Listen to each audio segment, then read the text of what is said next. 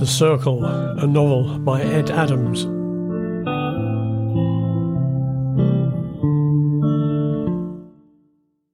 Amanda Miller.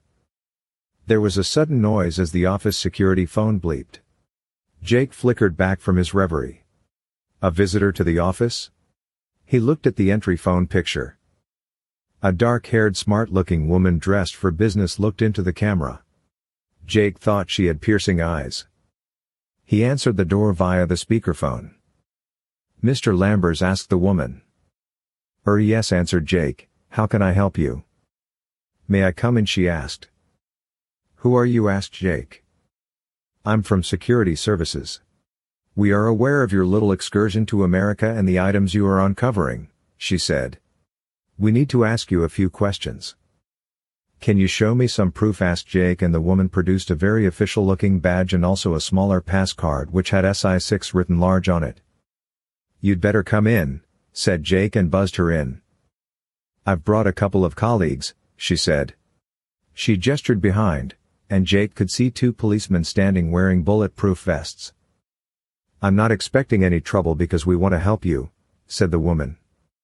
"You've been creating quite some interest with your use of search terms, Esther, SSKP, and even go on to Target, where the technological equivalent of looking for how to make a bomb on the internet.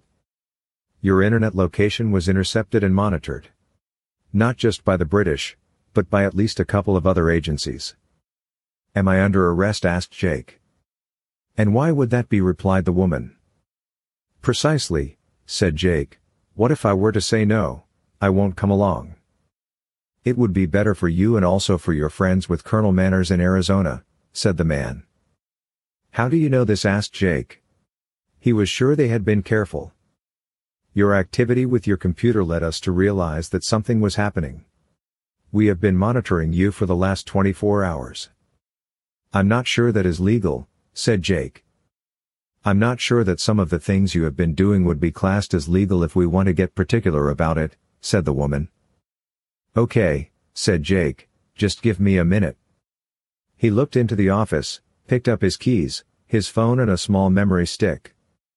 He would go with them but wasn't sure if this was his brightest move.